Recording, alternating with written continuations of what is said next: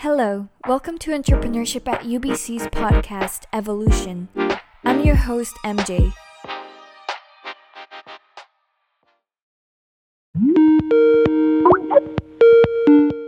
Today we have Geoffrey Ching, who is a third-year UBC medical student and has worked with his medical school classmates to serve frontline workers, the public health response, and the community as part of the BC Medical Student Response Team.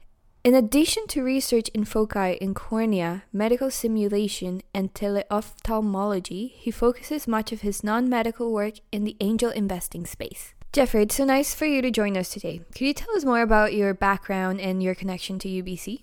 I mean, I've gone to UBC my entire post-secondary career. I guess with relation to the medical student response team, it's not officially associated with the Faculty of Medicine, and we're all just from different years of medicine, year 1 to 4. There are a whole bunch of student groups that really came together organically. So there were different groups in Vancouver, Prince George, the island, and Kelowna that wanted to start their own projects because they wanted to help. And overall, we coalesced into a organization in order to allow for more efficient management of resources and to ensure that we could get help where it was needed the most. That's awesome. So tell me more about what it's like to be a medical student at UBC. Really, I think we're blessed to be in this province, really. It's been amazing to have the backing of faculty here and all my amazing classmates who are so very gifted in different ways. As a medicine student, what was your initial response to the outbreak when it was announced, and how has it affected you on an individual level?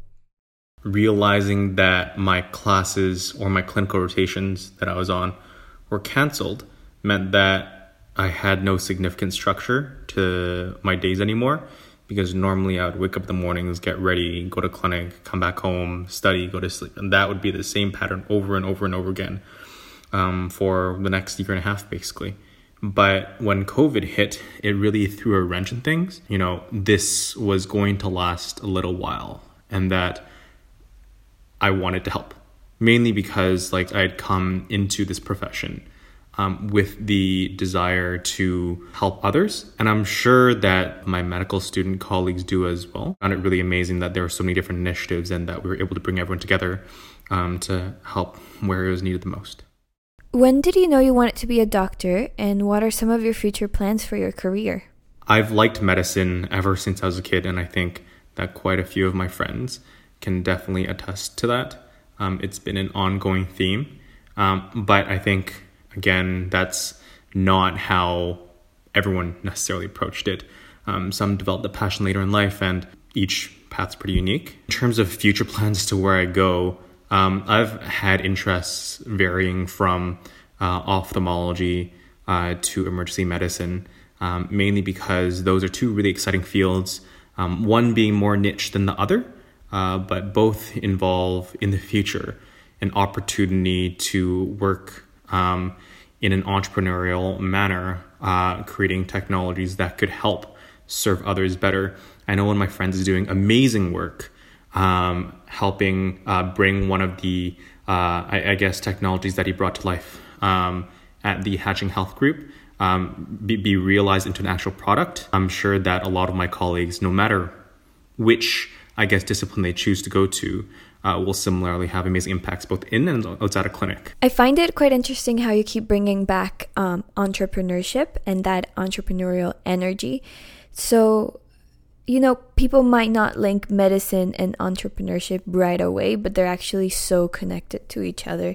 Could you speak more as to how you view that mindset in your specific discipline? Yeah, so for me, I think it's important to define what entrepreneurship is first, right? I think for me, it's being able to recognize that there is an issue in hand that needs to be solved, and that there's a way to, mobilize action to solve the issue at hand. And I think entrepreneurship is often associated with, finance and startups, people's heads. But I think to me, it's just the natural, creative energy of being able to recognize there's an issue. Let's solve it. I think so many different diseases and issues with different healthcare systems that create inequities in delivery of care to different groups. And all systems are imperfect in their ability to treat everyone to different extents.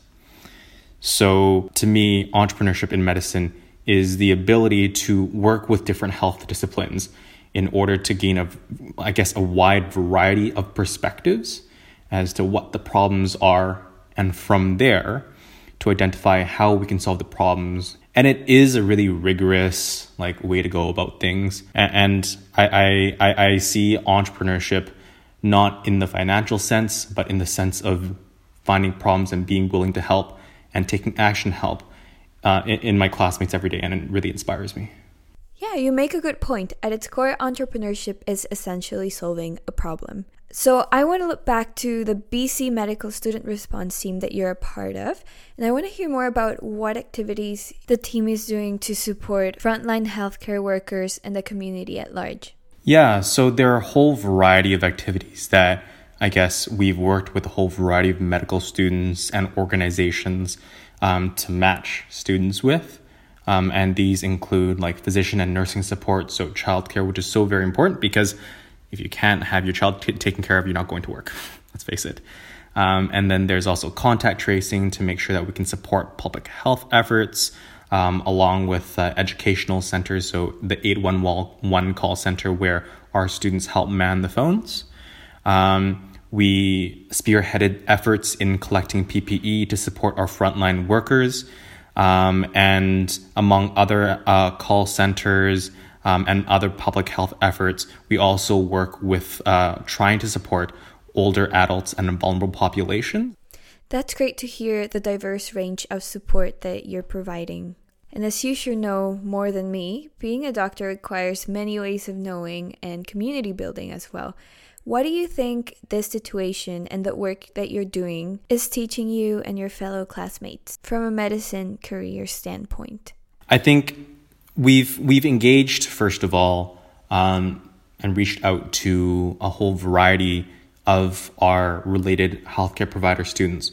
So nursing, pharmacy, public health, dentistry, midwifery, OT, and it's really emphasized to us that there are different skills that each of our different specialties offers that will empower us to change the future of healthcare.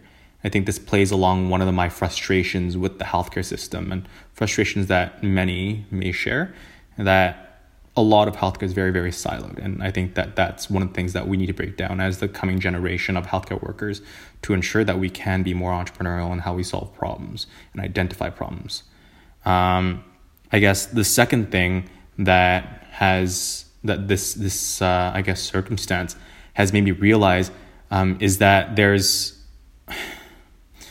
the work that frontline workers do is often undervalued, and that in this time there's been, it's important to recognize that healthcare workers really are certainly very important this time of crisis, and that we as a community can do a lot to support them.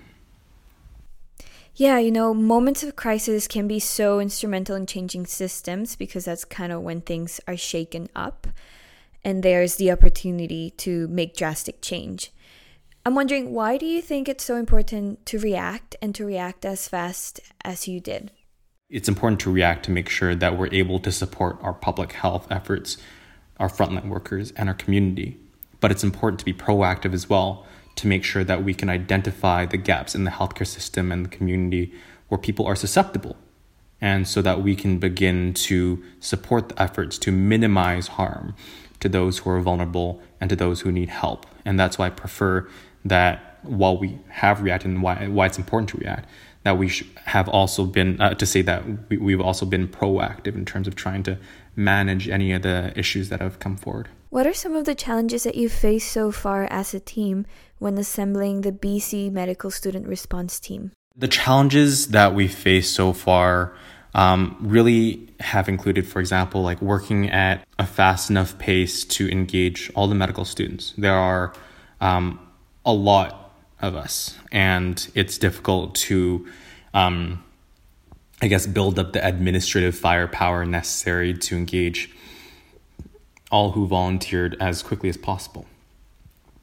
We've now had 100 positions filled by over 350 students, and that in itself took a lot of work, but I think finding ways to streamline that has been particularly difficult. And also just making sure that all of our volunteers are recognized and that we incorporate new projects and criticisms. That in itself is important. That's been difficult to I guess really incorporate, and I guess something that we've worked on consistently. What would you like to tell our audience about how they can support this initiative? Yeah, so there are a whole variety of ways in which I guess the audience can definitely support our initiative. Number one is to obviously practice social distancing to make sure that we can get this thing over with, to make sure that we keep everyone who's vulnerable as healthy as possible. But beyond that, we're raising efforts with the Canadian Blood Services in order to ensure that there's a steady supply of blood, which is just as needed in these times as it was before. In addition, we're gathering PPE for our frontline workers, so any support there. If any students or faculty have any family who works in nail salons, for example, have any PPE at hand, it'd be great to reach out to our team so that we can get a hold of it so that our frontline workers can be well protected.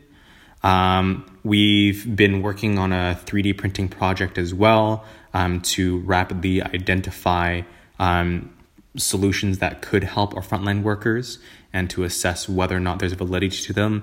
So any labs which would be willing to reach out, who have 3D printers of all shapes and sizes, we'd love to reach out to you to work with you. I guess lastly, if you want to learn more, you can always check out our Twitter at COVID-19_BC-Meds.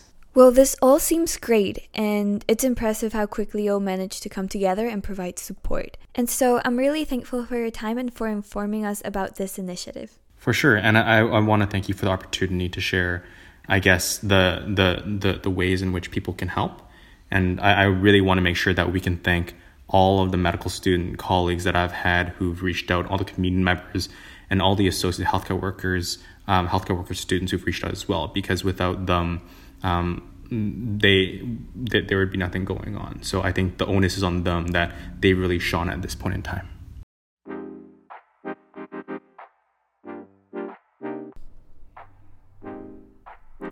Remember, if you want to learn more, you can follow the BC Med student response on Twitter at COVID-19_BC-Meds. They now have also launched a website at covid19medstudents.ca. We will leave a link on the bio for you. Thank you for joining us, and we hope to see you next time. In the meantime, stay safe and stay healthy.